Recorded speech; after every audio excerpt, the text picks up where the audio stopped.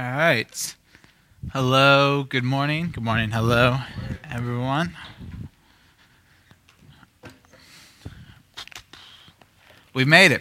We've made it to the end of Ephesians. This is the final sermon of the six-part series in the 6 chapters of Ephesians, and it has been an honor and a privilege to kind of work through this with you guys. We kind of titled this series Identity, seeing what our identity is, what Christ has said our identity to be, and I definitely think that over these past 6 weeks, my identity has hopefully become more like Christ because of this series and because of this book, and I hope that this churches and you as individuals, your identity has also kind of gone that way a little bit as well. So before we jump in today, let's pray. God, thank you for today. Thank you for this time together. We can just jump and dive into your word, Lord. Lord, your word is alive and active, and let us just cut at our hearts and soften them and change them to be more and more like you, Lord. Lord, if there's anything I say this morning that does not directly parallel your word, let that be forever forgotten, and let only your eternal truths be remembered. Lord, we thank you for who you are. We thank you that you have made us in your image and that you have adopted us as sons and daughters. Thank you, Lord, for this morning. In your name I pray, amen. All right. So let's do a little bit of review. In case you maybe missed a couple or this is your first time being here in this series, that's all right. We're going to do a little review. So chapters 1 through 5 of Ephesians gave us a lot. Chapters 1 through 3 gave us all the theological stuff, all the really head stuff, all the really heart stuff. That's stuff where it talks about in chapter 1 that we are adopted children of God, that he has predestined us to be adopted. The Holy Spirit's been our down payment. Chapter 2, Ephesians chapter 2, one of the best chapters in all of Scripture. Sorry, that might be controversial, but it is. That's where we learn about salvation, what that process actually looks like, and how that leads to unity. And then chapter 3 is this big talk about how unity is worth dying for. In fact, unity is a part of the mission of the church. And then Paul says, okay, so here's your base. Here's what you're working out of. Now, how does that work out in real life? So how does the stuff in the heart and how does the stuff in the head work out in the hands and the feet? And so in chapter 4, you're going to see, okay, well, this is how you should talk to one another. And this is how you should, handle your emotions. Chapter 5, to get a little bit more narrowed down, this is what your relationship should be like. Husbands, wives, this is what your relationship should be like. And in chapter 6 today, we're going to get to those last couple relationships. Now, chapter 6 is a stacked chapter. And if you have not read chapter 6, I recommend this week sometimes read chapter 6. Just read the whole book of Ephesians, just in one sitting. It's all right. You can do it. It's like 20, 30 minutes. Just sit down, just read the whole book, because that's how it was written. And that'll be a nice little way to kind of tie it off too. But chapter 6 is stacked. And so I'm only going to be able to take down a little bit of it this morning. We are going to be in verses 1 through 9. Let me go ahead and read those for you. Children, obey your parents in the Lord, for this is right. Honor your father and mother. This is the first commandment with a promise, that it may go well with you and that you may live long in the land. And fathers, do not provoke your children to anger, but bring them up in the discipline and instruction of the Lord. And bondservants, you might have slaves in your translations, bondservants, obey your earthly masters with fear and trembling, with a sincere heart, as you would Christ, not by the way of eye service as people pleasers, but as bondservants of Christ, doing the will of God from the heart, rendering service with a good will as to the Lord and not to man, knowing that whatever good anyone does, this he will receive back from the Lord, whether he is a bondservant or he is free. And masters, do the same to them, and stop your threatening, knowing that he who is both their master and yours is in heaven, and that there is no partiality with him. So there's a lot there. There's a lot to unpack, and we're going to try to move quickly through it. So there are 4 types of people mentioned with this, where we have children, fathers, which just means parents. We have bondservants, and which other word for that is slaves, and we have masters. And these are going to give us these implications of a spirit-filled life. Because in 1 through 3, it shows you how do you get the Spirit. So if you don't have the Spirit, if you're not a believer, this message really is not for you. Neither was last week's, neither was the week before, really, if we're following the argument. Now, if you're not a believer, don't just say, oh, well, this church is the worst. They're super exclusive. No, just pull out Ephesians chapter 2, read that over and over and over again. You can just tune me out. And then we can just talk about that afterwards. But if you're a believer, if you say you have a spirit-filled life, this is how you should live it out. That's kind of Paul's argument. your relationship with others, and I've said this quote a bunch before, and I've said it in preaching, I'll keep saying it again because it's something that lays heavy on my heart. Your relationship with others should reflect your relationship with Christ.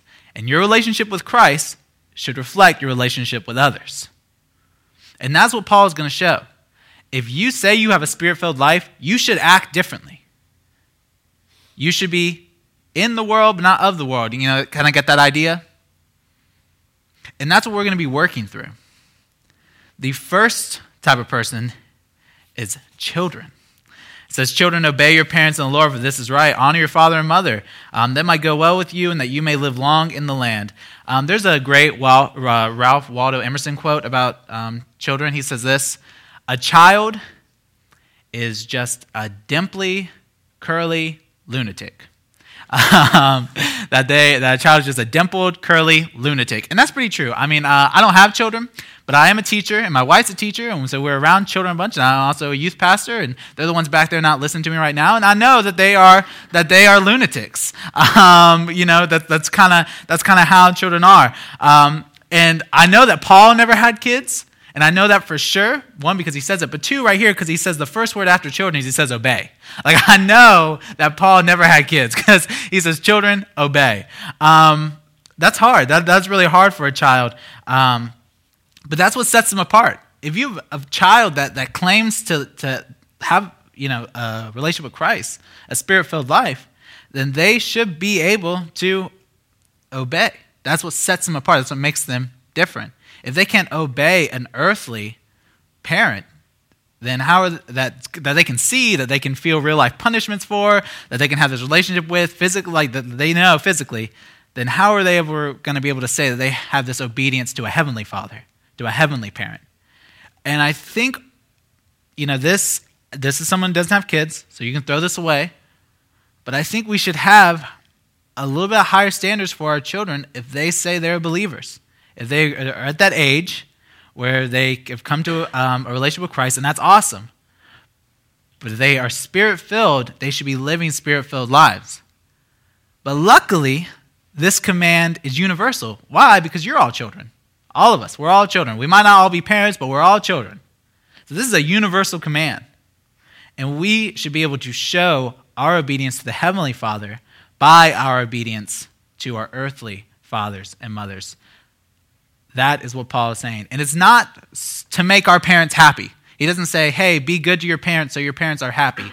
That's very shallow. That's a very emotional pep talk kind of stuff. It's a little bit deeper than that. Is obey your parents, not to make them happy, but because this is going to reflect your obedience to your heavenly parent.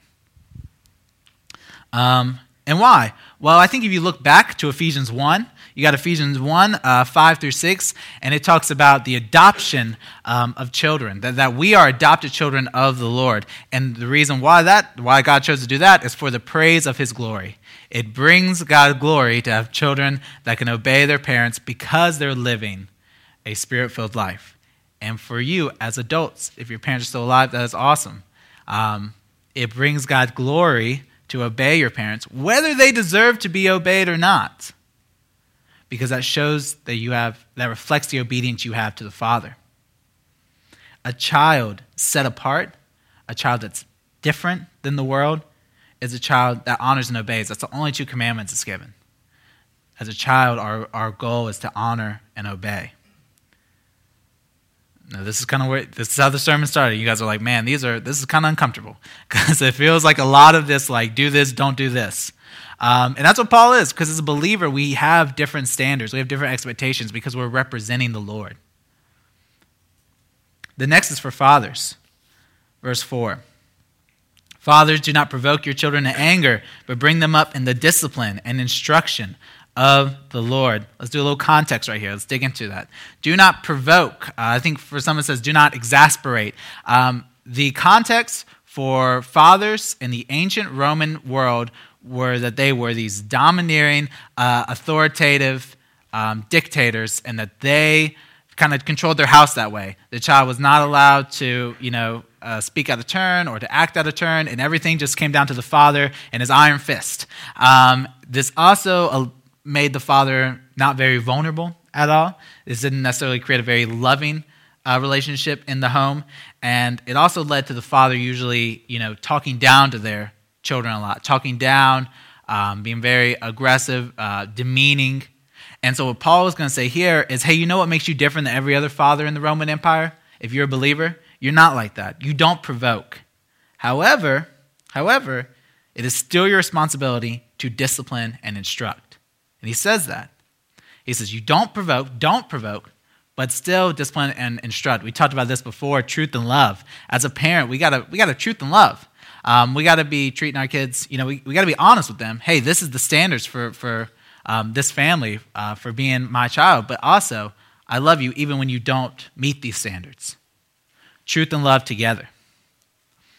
Because I think they're tempted to say, okay, well, we're not going to provoke our child, which means we can't discipline our child, we can't instruct our child, we just kind of got to roll over and fold anytime our child acts up. No. Paul says, no. You still need to discipline and instruct. This is your duty as a parent. That's how you're different.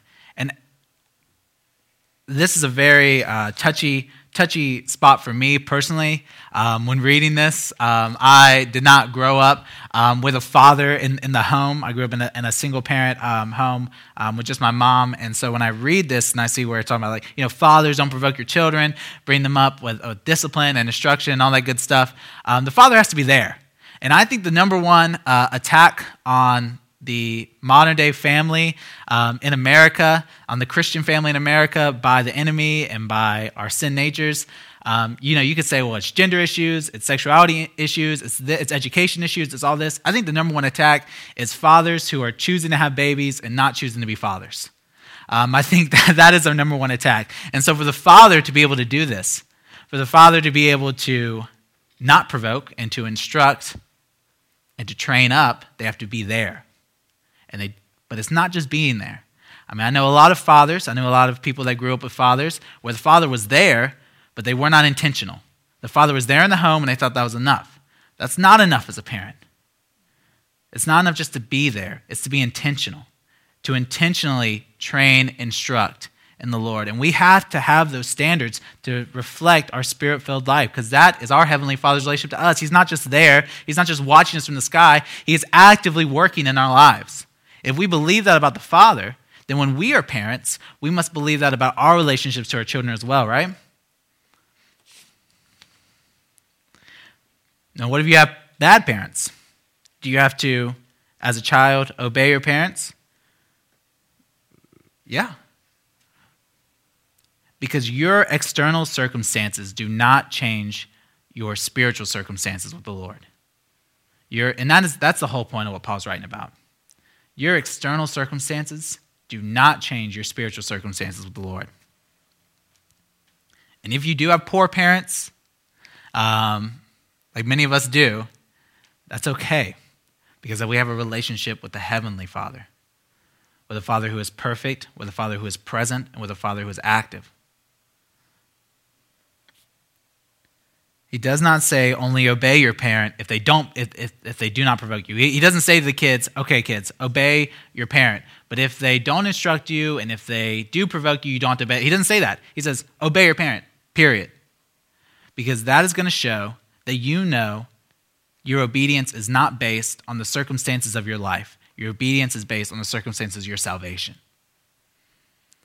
And we mess around with this whole do-don't theology when preachers and teachers start teaching from Ephesians 4 through 6 without ever talking about the basis of 1 through 3. Where they say, okay, do this, don't do this, don't do this. And then people in the outside world think, oh, well, Christianity is just a bunch of do's and don'ts. Well, no, it's a relationship with the Savior. And now I'm going to live my life this way because of this relationship. To reflect this relationship. Because everything I'm doing is for the praise of His glory. That is our mission as a church. Now the third, and I knew we were going to spend a little bit of time on this, so I'm going to stop here for a second. The third is bondservants. And so let's read 5 through 8 one more time. Bondservants, obey your earthly masters with fear and trembling, with a sincere heart, as you would with Christ. Not by the way of eye service as people pleasers, but as bondservants to Christ, doing the will of God from the heart, rendering service with a good will, as to the Lord and not to man, knowing that whatever good anyone does, this he will receive back from the Lord, whether he is a bondservant or is free. Now, as a teacher, as a preacher, I'm very tempted, and I've heard pastors and preachers do this before, and I understand why. I'm very tempted to just say, oh, well, the modern day context of that is employees, employers, and just kind of skip over that whole like slave master stuff and just say, oh, you can just cross those words out and put employees, employers. But you guys are too smart for that. You are, because you know that in Greek there were words for employees, employers, and if that's what he was talking about, that's what he would have put. But he puts bondservants and masters. Now, I think there are some modern day applications, but let's work through that. Here are 2 points of context. Our view of the word slaves is heavily influenced by our history, right? When the word slavery or when the word slaves come up, we immediately think back to the American history of slavery and how horrible and what an atrocity that was. And that's kind of how we see that. And so we say, oh, what the Bible's talking about slaves, then that's the kind of slavery it's talking about, and the Bible condones slavery, and so the Bible's wrong. I've seen a lot of people jump to that conclusion. But let's talk about what slavery really meant in Rome. Because in Rome, over 1/3 of the population were considered slaves. In fact, about 35% of all the population of Rome were considered slaves. We're talking about millions of people. Millions. And not all these slaves were treated the same way we think about slaves being treated. Now, some were. Some where they were captured. Usually those were the ones that were treated poorly. But it wasn't necessarily because of race. Most slaves were slaves because of their debts. And let's make a quick note about the Bible not condemning slavery. Paul's mission was not to abolish slavery. Sorry. Because it would have taken attention off the gospel. Another note of context. The emperor at this time, Nero, that guy doesn't really love Christians. He kills a lot of them, like Paul and Peter. He kills those guys. If Paul decided, okay, I'm just going to write all my books about abolishing slavery, he probably would have made very little social impact and not much gospel impact at all. And there was a lot of gospel impact made, but I think that's because he did not take the social issue as the main issue. Because although the social issue is great, it is not the greatest issue. There's a heart issue. There's a gospel issue. In fact, if Paul and the other disciples and apostles took on this social issue of abolish slavery in Rome, the church probably would have been wiped out almost immediately. Because the Romans were okay if you kind of did your own religion. They didn't really care about that, but you needed to pay taxes to Caesar, and you did not mess up their economy. And over 1/3 of Rome is made up of slaves. That's going to make a big impact to their economy if all those people decide, we're not going to be slaves anymore. And so while Paul does in other books condemn abusive masters, and while Peter condemns abusive masters, they're not going to take on slavery right here because they're not really worried about the external circumstance. We talk about that with parents and kids. Paul's not really concerned if you have a bad parent or a good parent, but this is how you have a relationship with your parent. So Paul's not really worried about whether you are a slave or a bondservant. You are still going to act in a Christ-like manner. You're still going to act with obedience. What's a bondservant anyway? Let's look at the Greek right here. And the reason I used bondservant, that's the ESV translation. The other translations that you might have, NIV, HCSB, all those good ones, they have slave. The word is doulos in the Greek, and doulos can have plenty of meanings. It can have a lot of meanings. For example, James, the half-brother of Christ, introduces himself in James 1 as James, a doulos of Christ. He does not call himself the brother of Christ. He calls himself a servant, a slave, a bondservant. And what's that mean? Now, most likely, when this letter was being read out in the church in Ephesus, the audience was right there. They were all sitting there, and it was being read publicly. The whole thing was just, one of the elders stood up and read the whole thing publicly. These bondservants, that means these bondservants were in church with the masters, which means they probably were not the bondservants or the slaves how we think of slaves. More likely, these were the bondservants that were bondservants because of their debts. So here's how it works. If you decide to be a doulos, a bondservant, because you got in major debt with someone, this is how it worked. You'd say, okay, like take Josh. I give Josh a whole bunch of money. Josh goes and spends it all on lizards. And it turns out the lizard stock's not very high. I mean, the lizard stock, it kind of crashes. He loses all my money. I say, Josh, where's my money? He says, I blew it all on lizards. I said, I knew you would. So he comes and he decides, you know what? Josh says, can I just be a bondservant? Can I just be a doulos to pay off my debt? And I say, all right. So for however long we agree that it takes him, and let's say I gave him a lot, so it takes like 7 years, because that's what most doulos relationships were. It took 7 years. For 7 years, he's going to work for me and Leslie. He's going to come over to our apartment. He's actually going to live there. He's going to live in our apartment, our guest room, and we're going to feed him, and we're going to clothe him, but we're not going to pay him because he's working for us. And what he's going to do, can you do laundry? Okay, he's going to do our laundry. Can you do dishes? I don't like doing dishes. Can you do those? Okay, you can do some dishes. What can you cook? Can you cook anything? Because most nights during the school nights, I don't feel like cook. Can you cook anything? Pop-Tarts? Okay, we're gonna eat some pop. We're gonna be eating a lot of Pop-Tarts, and so that's what Josh is gonna do. He is gonna come and he is going to work in our house for usually around 7 years, or however long it takes him to pay off those debts. Now, when the 7 years is over, he has one of two choices. One, I can just give Josh a little bit of stipend, and I just give it. This is not a lend. I just give him a little bit of money to start off his new life, and he goes, and we just part ways, and we're like, okay, that was good. Or what Josh can realize is, hey man, I'm not good with money. I'm not good when left to my own devices. If I have some money right now, I know I'm gonna just immediately spend it on lizards. I mean, this is not gonna work out well for me. And what he can do is he can ask if he can become a bondservant of the family, a doulos of the family. And what that means is for as long as he wants, even for the rest of his life, if I accept him, he can live as part of the family. He doesn't get paid, but we feed him and we clothe him, and he works for us, and he keeps that relationship up. Why would someone want to do that? Because they see that the master is so great. They have such a great relationship with their master that they say, this is what I want to do indefinitely. And so this is what we would do. Josh, can you come up here real quick?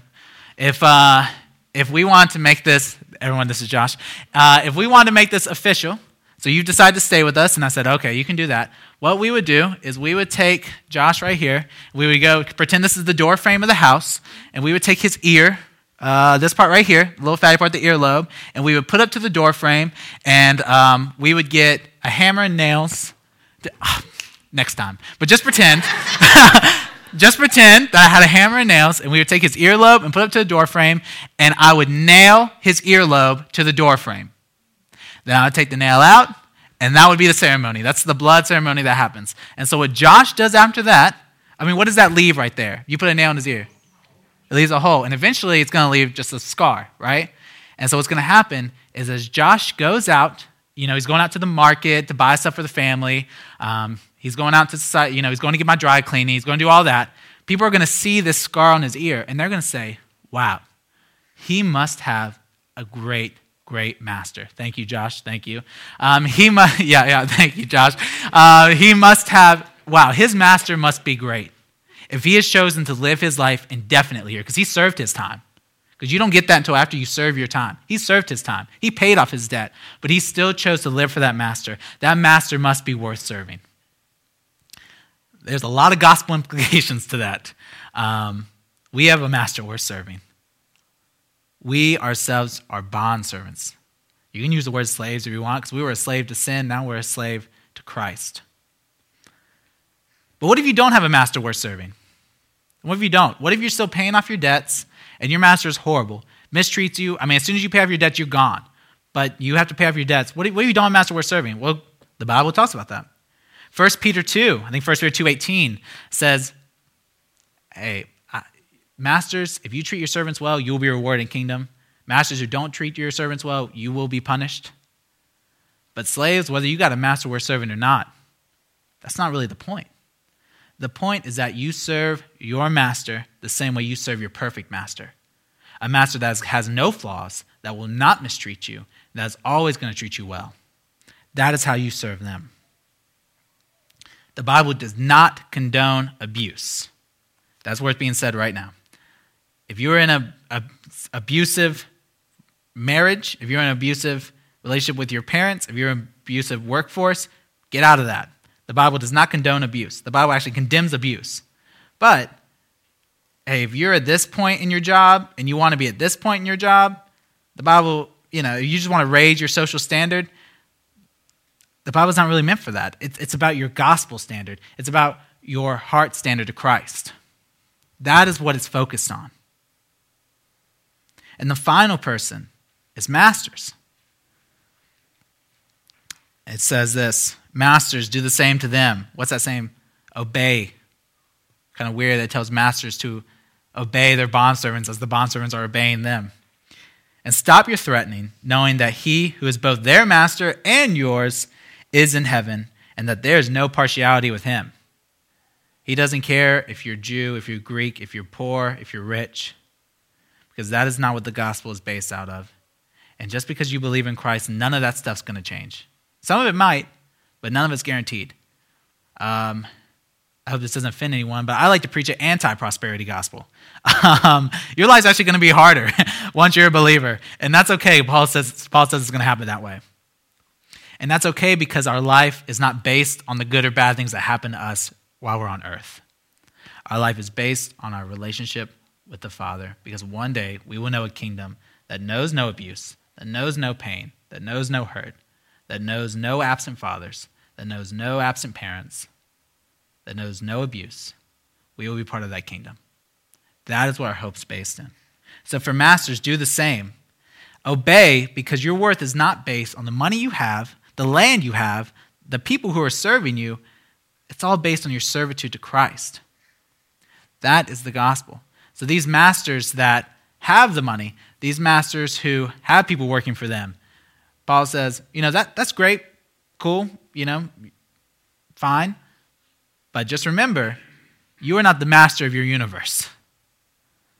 The master of your universe is Christ. And if you are saying that you are spirit-filled, then you should be living different than every other master. Where other masters might say, well, I can abuse my bondservants because I'm their master. Paul says, no. You don't do that. You do not abuse your bondservants because Christ is not abusing you, and he is your master. And bondservants, you obey your master.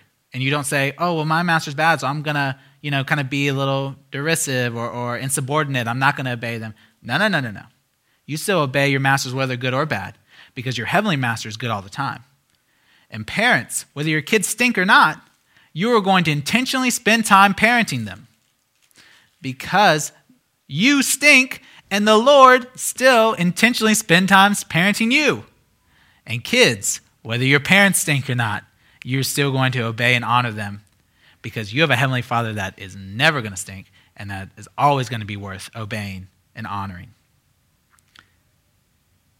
Once again, this passage, this chapter, along with chapters 5 and 4, they do not support a do-don't theology. Our identity should instead be so radically changed by the gospel that we cannot help but to treat others differently.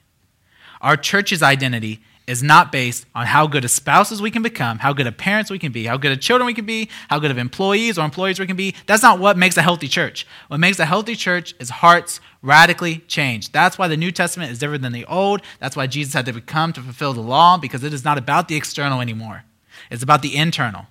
If you don't have a relationship with Christ, take care of that first. Then worry about being a good spouse. Why do we have bad fathers? Why do we have bad spouses? Why do we have bad employers and employees? It's because of sin. It's a sin issue.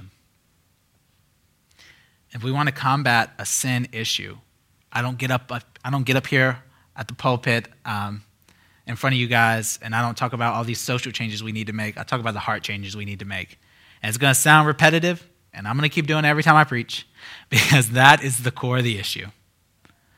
And I think it would be an abuse of my position or abuse of me having this opportunity to speak to you if I just came up here and talked about social issues, or I just spent the whole sermon talking about all these different things. And although those issues are great, and although as a private citizen I'm going to interact with those issues, I'm going to interact with racism or gender issues or political issues or Supreme Court nominations. I'm going to deal with those issues privately. But here as a church, our number one mission is the gospel. And don't get the social gospel confused with the gospel of Christ. Yeah, that's important, those social issues. They're important. But our number one mission is to change hearts. And the only way we're going to change hearts is by reflecting a changed heart. The only way we're going to change hearts is by reflecting a changed heart. So what do we learn about God from this? Final two questions. What do we learn about God? We learn that God desires the church's identity to be gospel-centered relationships for the sake of his glory. That's what we learn about God. That is what God desires of Project Re3. Now, what do we learn about us? About this, from this information about God and from the context? No matter the circumstances of life we live in, if we are filled with the Spirit, we are to serve others as Christ served us. I'll give you this final note. You remember when Christ washed the disciples' feet before he went and died, all that good stuff? Do you guys know that feet washing stuff, they wouldn't even, feet were so nasty in those days, they wouldn't even have the Jewish servants do that. The Jewish people would have the Gentile servants do that. I mean, they wouldn't even let their Jewish slaves do that because it was such a nasty, nasty thing. And so the leader of these disciples, the master of the universe himself, served his disciples because he was showing them this is what the gospel is. Humbling yourself, serving others, because that's what Christ was wanting to do for you.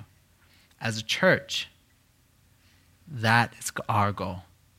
To find ways that we can serve others no matter our circumstance, no matter our relationship. How are we reflecting Christ? Let's pray. God, thank you for today. Thank you for this time together. Lord, thank you for giving us a gospel that shows us how we are to obey. Thank you for Ephesians as a book, Lord. Lord, let us just wade in your words and let us just mull over what has been, or what Paul is saying here. Lord, let us read through this book over and over and over again till we start to get it. Lord, you are so good to give us your word. You show us how the Spirit fills us, and then you show us how that should affect our lives. Don't let us leave this church today saying, okay, well, I'm a believer. How do I act like one? Lord, you just spent 3 chapters telling us. Lord, let us sit in that. Let that be heavy on our hearts in every relationship we have. As employees, as employers, as children, as parents, as spouses, no matter what, Lord, let us do that. And if we need to pray for that strength, Lord, let us pray for that strength. If we need to pray for that grace, let's pray for that grace. If we need to pray for that patience, let's pray for that patience.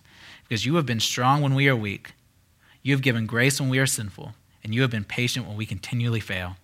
Lord, we thank you for who you are and what your message is.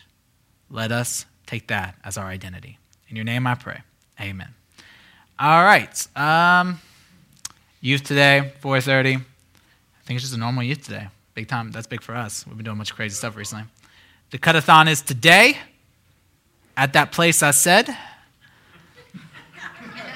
at a time I wasn't given. And the Fall Fest is next week. And also, special guest speaker next week, so come for that. And go out, be blessed, change the world for Christ.